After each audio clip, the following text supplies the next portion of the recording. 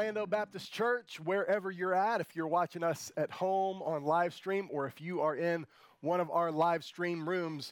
So I'm not going to be able to hear you this morning, but I want to do a little test, okay? So if you are in the Alive room, in our youth room right now, just make some noise in the room. We're just doing a little test, okay, to see if you can follow along. Somebody will report back to me later, I guess, whether you made some noise or not. Hey, how about our small auditorium, our OBC Kids auditorium? You guys up and running in there? Let me hear you. Or not. And how about in the library? I know we've got some folks in there. Glad you guys are with us. And I know we've got a handful of people up in the front lobby. So thank you all for joining us this morning. We are going to continue our study in the book of Psalms. And today we're going to be in Psalm 139, which is an incredible psalm that makes much of who God is. And it's an incredible psalm that is so encouraging in my life. So it's a psalm about the God who knows us. And this morning we're going to talk about the God who knows. That's the title of the message. But before we get into it, I want to ask you a question. How many people in your life really know you? I mean, they know everything about you. They know all the quirks and all the weird things about you. They know your embarrassing nickname from when you were in high school, right? They know about the awkward middle school years. You know, they really know you, not just periods of your life, because I think for some of us, when we were a kid, there wasn't that much to know. And as we grew older and we became, more complicated, people knew us at different stages of our life. And now, for those of us who are adults and raising kids, our kids know us at a certain level. Our spouse knows us at a certain level. But how many people in your life really know you? I mean, from beginning to end, they know everything about you, all the details, all those secrets maybe that you would even try to hide. The question is this morning, how many people know you like that? I mean, know the real you. Not the you that you want to impress people with, but they know the real you. So how many people would that be in your life? Would anybody say there's 10 people who know you that well? Or maybe 5 people. Are there 5 people in your life that know you at that level? Or are there 2 people or even 1 person that knows you at that level? The truth is, most of us don't even really want people to know us like that. We don't really want people to know us in that deep kind of way, because there's an incredible vulnerability that goes along with that. But this morning we're going to see that God knows us. He knows us better than we know ourselves. He knows us better than our spouse or our parents or anybody in our life knows us. God knows exactly who we are. So we're going to read this morning out of Psalm 139, and I'm just going to read a few verses to get us started off this morning. We're going to start in verse 1. We're going to read about 8 verses together this morning. So if you have your Bibles, you can turn to Psalm 1. If you don't, you can follow along on the screen. And I'm going to move over here to the screen and we'll go through it together. It says this: Lord, you have searched me and know me. It says, keep moving. You know when I sit down and when I stand up. You understand my thoughts from far away. You observe my travels and my rest. You're aware of all my ways. Before a word is on my tongue, you know all about it. You have encircled me. You have placed your hand on me. This wondrous knowledge is beyond me. It is lofty. I am unable to reach it. Then verse 17 says, God, how precious your thoughts are to me. How vast their sum is. If I counted them, they would outnumber the grains of sand. And when I wake up, I am still with you. This morning, we're going to talk about the God who knows. We're going to talk about the God who knows us. But before we get into the message, let's pray, all right? Well, Lord, we thank you that you are a God who knows us. You know all about us, every detail of our life. And God, not only do you know us as individuals, but God, you know everybody on this planet who has ever lived on this planet. God, there's about 7.8 billion people right now on our planet, and you know each of them. The New Testament says you've numbered the very hairs of our head. God, you know us. And so we are overwhelmed. As David says in this psalm, this kind of knowledge is too wonderful for me. How can I even hope to understand it? And so, Lord, this morning as we talk about your greatness, as we talk about your knowledge, as we talk about your power and who you are, God, I pray that you would be exalted. And then, God, I pray that you would move us to respond to you with submission, because you are the God who knows us. You are the God who is and who is to come. So, Lord, be honored through your word today. God, encourage us, challenge us, give us ears to hear and hearts to obey. We pray in Jesus' name, amen. All right.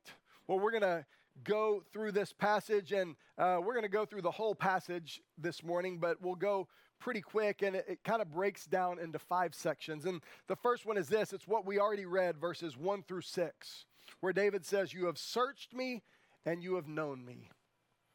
It says, you know when I sit down and when I stand up, you understand my thoughts from far away. This passage points to a God who knows us. It says that he searches us. What an incredible thought that God is interested enough in my life and your life to search us out. He searches us and he knows us. He doesn't just know us generally, but he knows when we sit down. He knows when we stand up. In fact, it says he knows our thoughts from far away. Now, that doesn't mean he just is high up in heaven and we're here on earth and he knows our thoughts from a distance. It means even before we think those thoughts, when those thoughts are far from our own mind, God knows those thoughts. It says he observes our travels and our rests. He is aware of all our ways. Verse 4 says, before a word is even on our tongue, God, you know all about it. I mean, before the electrical impulses in our brain fire up the synapses of our mind to articulate a word, God knows exactly what's coming. It's not just like when you were a kid and you said something at the same time, right, as your friend, and you said, Jinx, you owe me a Coke, or you owe me a motorcycle, whatever your version of the Jinx game was, right? It's not just that God can finish our sentences like Hans and Anna. It's deeper than that, right? It's the God who knows what we're going to say. He knows our thoughts before we even know them. Verse 5, it says, you've encircled me and you've placed your hand on me. It's this idea of in God's knowledge and presence, he's all around us. And David says, this wondrous knowledge is beyond me. It's too lofty. I am unable to reach it. The idea that God knows all, I don't know about you, but it's kind of mind-blowing if you start to think about it. I mean, human knowledge is pretty impressive. At this time in history, the amount of knowledge, the amount of information that is available to all of us at just some keystrokes on the computer, the internet and the World Wide Web has given us all kinds of information. Knowledge is everywhere. You've heard it said, knowledge is power. And even beyond all of the human knowledge that's ever been accumulated, God still knows more. It was estimated in the year 1900, there's a scholar and futurist, his name is Buckminster Fuller, and he estimated in the year 1900 that human knowledge doubled every 100 years. So every century, the amount of human knowledge doubled. So what people knew from 1800 to 1900, it just about doubled in that amount of time. After World War II, it was estimated because of technology that knowledge began to double every 25 years. So now every 25 years, knowledge is doubling.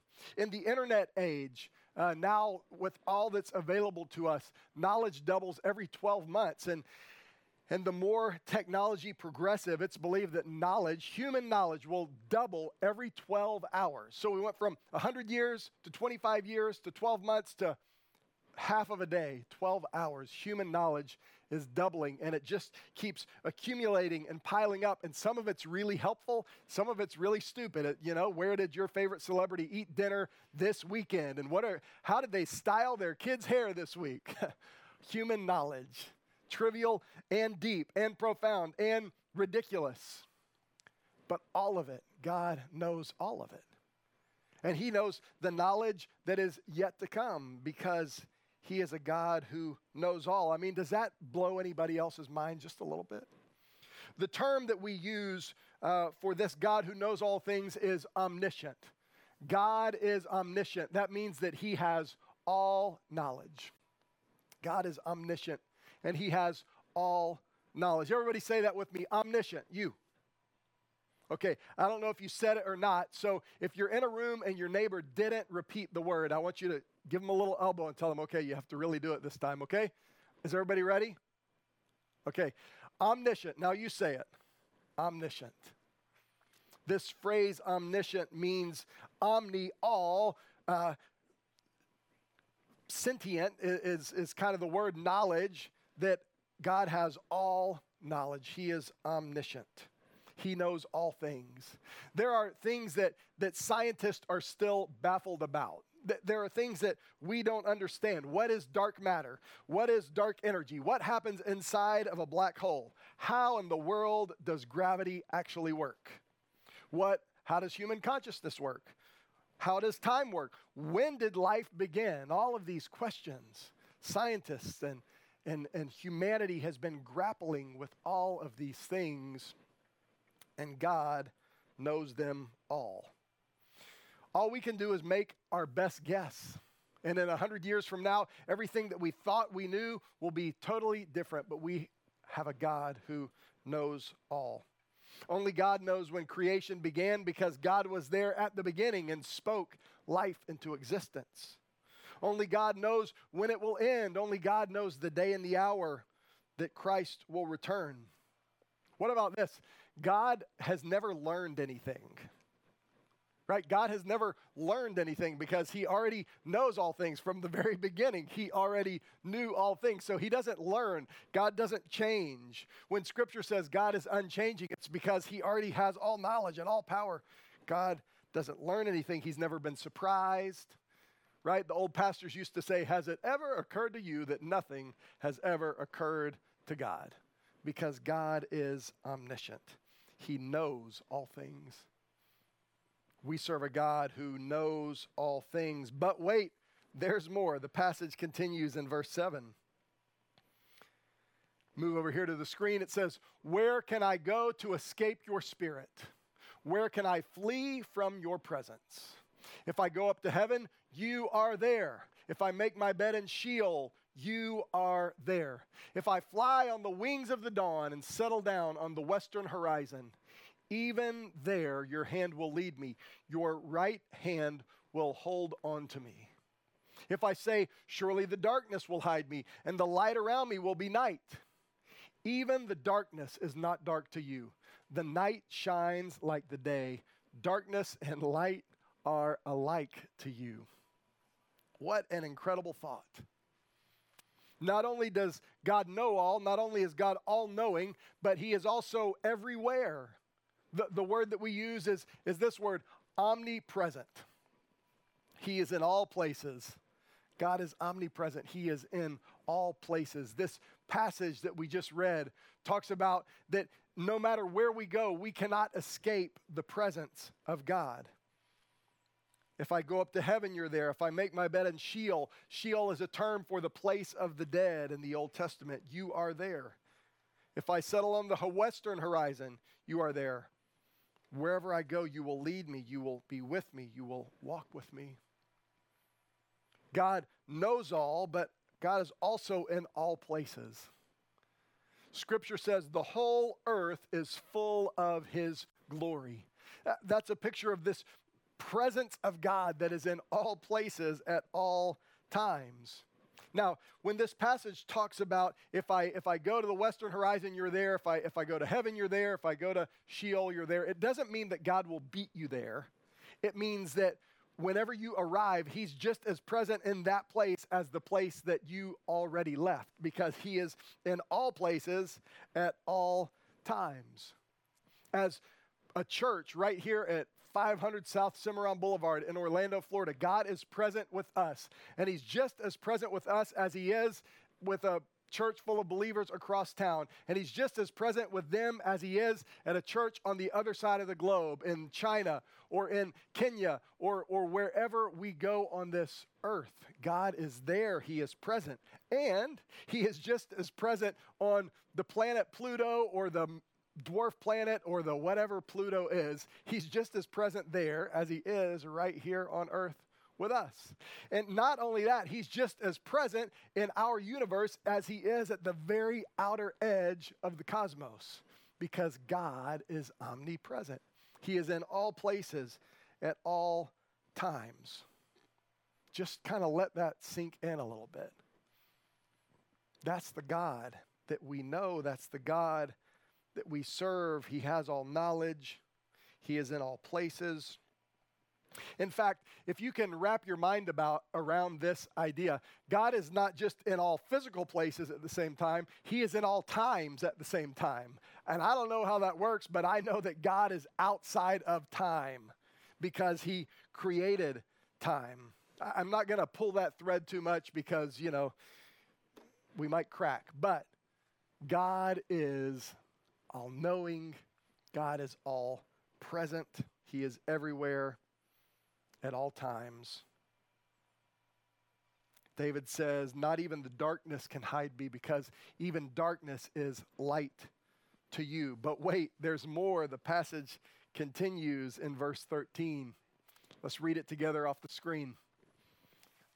It says, for it was you who created my inward parts. You knit me together in my mother's womb. I will praise you because I have been remarkably and wondrously made. Your works are wondrous, and I know this very well. The last attribute of God that we're going to talk about this morning is this. He is omnipotent. He has all power. God is omnipotent. He has all power. He is the creator and the sustainer of life. Only God has the power to create life. We can create lots of incredible things through the technology that God has graciously given to humanity. We can create things. We can form things. We can make things better. But only God can create something out of nothing. God spoke life into existence. And this passage tells us that he creates us within our mother's womb, that God is intricately involved in the process of bringing life, that before we ever existed, before we were a twinkle in our parents' eye, as the phrase goes, God was working and he was creating. He is omnipotent. Only he can create life. Only he can sustain life. The book of Colossians says that in Christ, everything is held together and has its being. The reason the universe just doesn't fly into utter chaos is because God is holding all things together through Jesus Christ. These principles right here in this passage about God's intricate involvement in creation is why, as Christians, we should be good stewards of all that God has made. We should be wise caretakers of all that God has created. This passage here out of Psalm 139, verses 13 and 14, gives us our ethic for the sanctity of human life as Christians. The idea of murder is unthinkable to Christians because God created life. Taking the life of another that God created is an abomination to God. He is the one who created life, and this passage goes on to tell us that he began to create life in the womb of a mother. This passage informs our stance on abortion as Christians, right? This is not a political issue. This is not an issue about women's rights. This is not a issue about having the right to choose. This is an issue about God's power.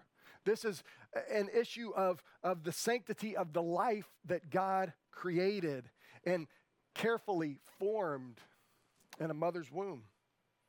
This passage shows us that life begins at conception, that before a child ever has a thought, that God is working. In fact, let's continue to read in verse 15. Let me move to the screen and let's read this together. It says, "My bones were not hidden from you when I was made in secret, when I was formed in the depths of the earth." And verse 16 says, "Your eyes saw me when I was formless. All my days were written in your book and planned before a single one of them began." What an incredible thought. That God saw us, that he carefully formed us. Verse 17 then says, "God, how precious your thoughts are toward me. How vast is their sum. If I counted them, they would outnumber the grains of sand. When I wake up, I am still with you." This section of Psalm 139 shows us that the omniscient God who knows all things, past, present, and future, that the omnipresent God who is present in all places at all times, the omnipotent God who is the creator and sustainer of life, who spoke life into existence, who intricately forms life, tells us that this God is personal. The omniscient, omnipresent, omnipotent God is a personal God. He's not just an all-powerful creator. He is a loving creator. He is a personal creator. If he were only powerful and all-knowing, that wouldn't really be very helpful for us. I mean, we would just be like ants to him. But Scripture makes it clear. This passage makes it clear that he has thoughts for us. And David tells us that those thoughts are precious.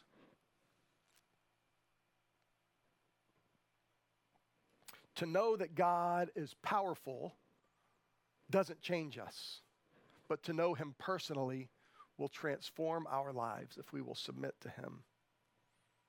But we must choose how we're going to respond to this omniscient, omnipresent, omnipotent God.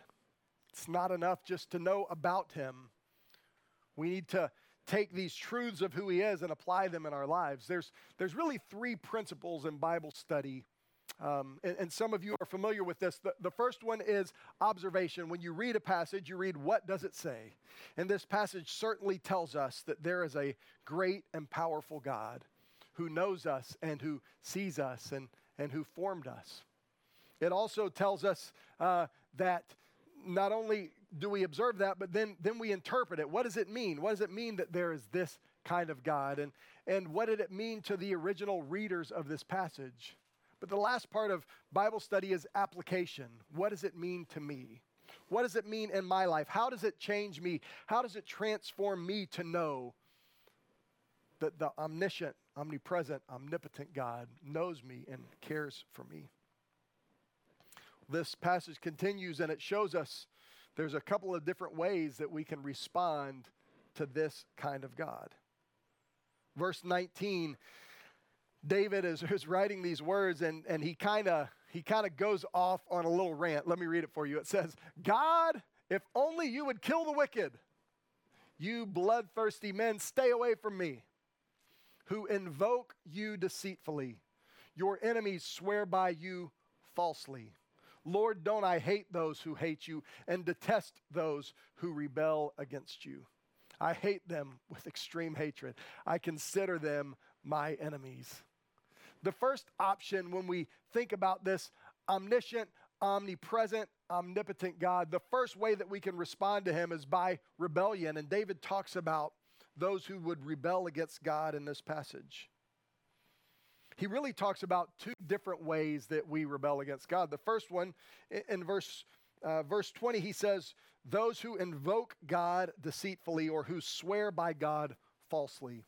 These are people who try to make God fit their own means, to make God fit their own desires, that try to create a God in their own image. And man, throughout history, we've seen people who have done horrible things in the name of God, who have committed atrocities in the name of God, who have tried to cause people to submit and cower to them in the name of God. And God will judge those people harshly. They've tried to use God for their own benefit. They've tried to make God fit their own desire, tried to make God in their own image. The second in verse 21 are those who just rebel against God, who just out and out say, you know what, I don't care. I don't want anything to do with it. David says, Lord, I hate those who rebel against you. David asked God to come quickly and judge these rebels. But here's the good news. God is more patient than David. Right? David said, come now, kill them quickly. I hate them with extreme hatred.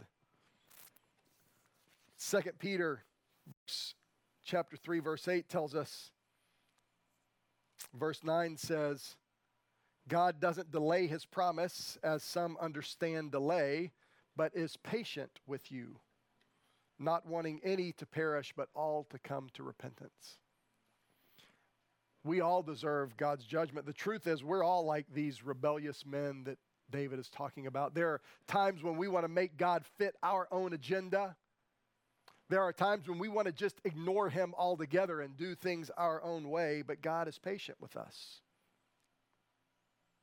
1 Timothy 1:15 says that Christ came into the world to save sinners. Luke 5:32, Jesus says, I didn't come for the righteous, but for sinners. Romans 5:8 says, while we were sinners, Christ died for us. 2 Corinthians 5:21 says, God made him, Jesus Christ, to become sin for us, so that we might become the righteousness of God. The last two verses show us the proper response to this great God, and that is submission. David says, search me, God, and know my heart. Test me and know my concerns.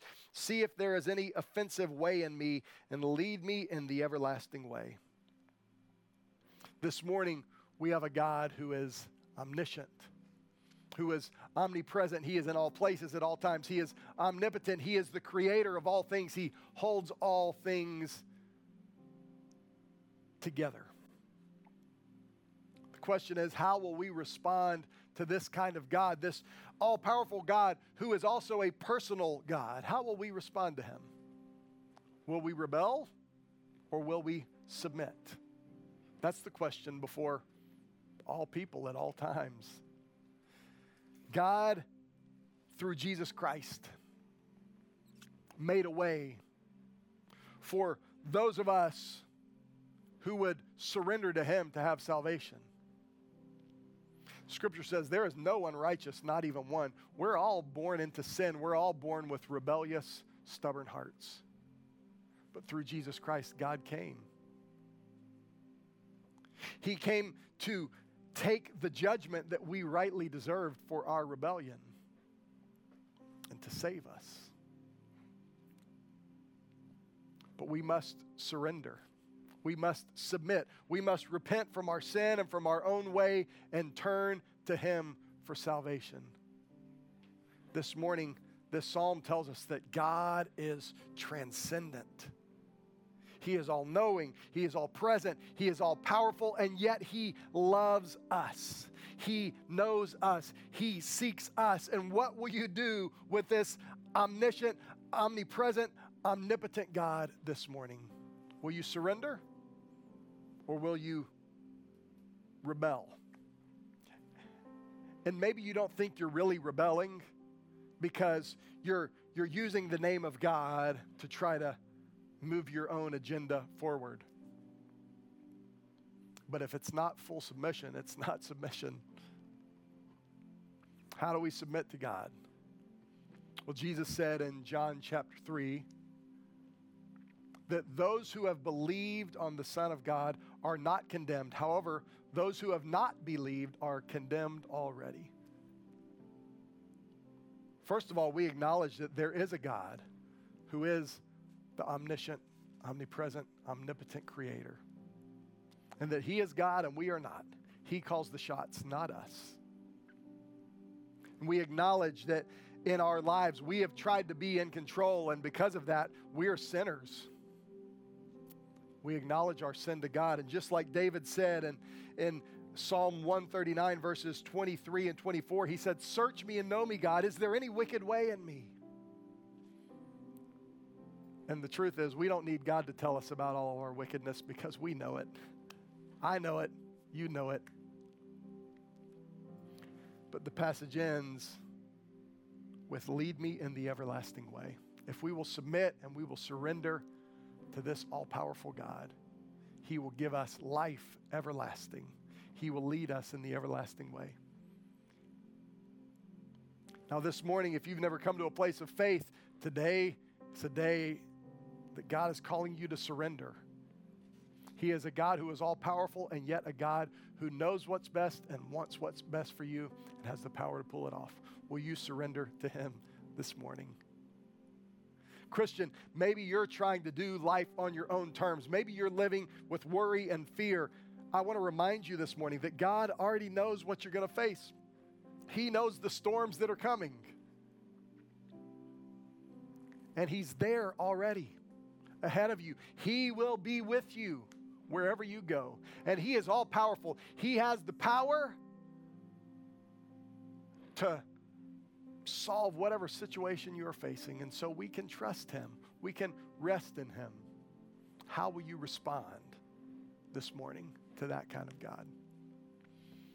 I'm going to lead us in a prayer.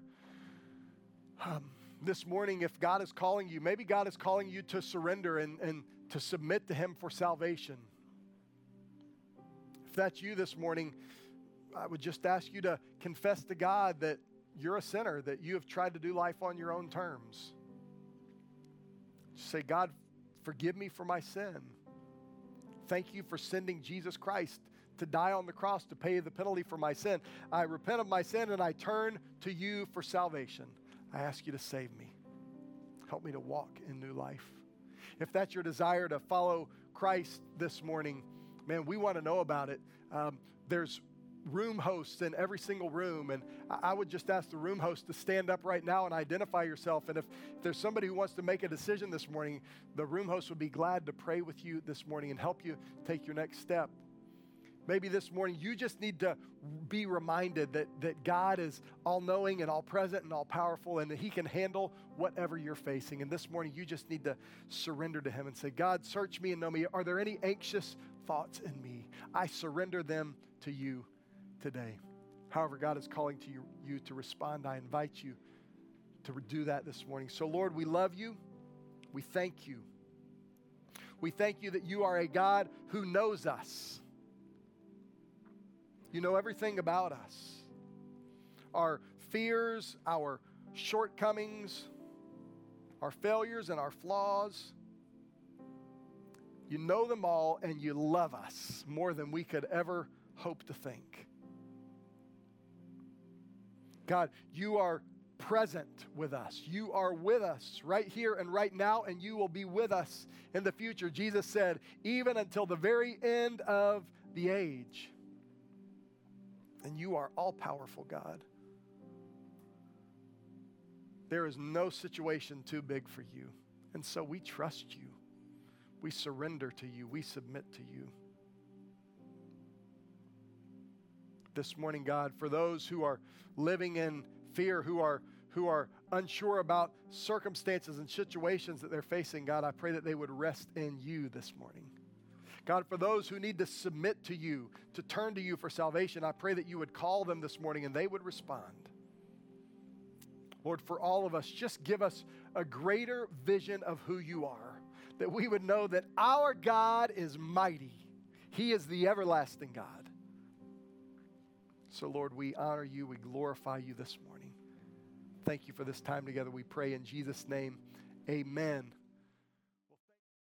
Hi, I'm Pastor Dustin Janney. Thank you so much for joining us online for worship today. If something spoke to you from the message, or if you have a question about it, we'd love for you to share that with us. Just comment below or send us a message. And if you made a decision to follow Jesus today, we are so excited for you. We believe there is no more important decision you could make. We'd love to connect with you and help you take your next steps in following Jesus. Again, thank you so much for joining us online today. We hope to see you soon.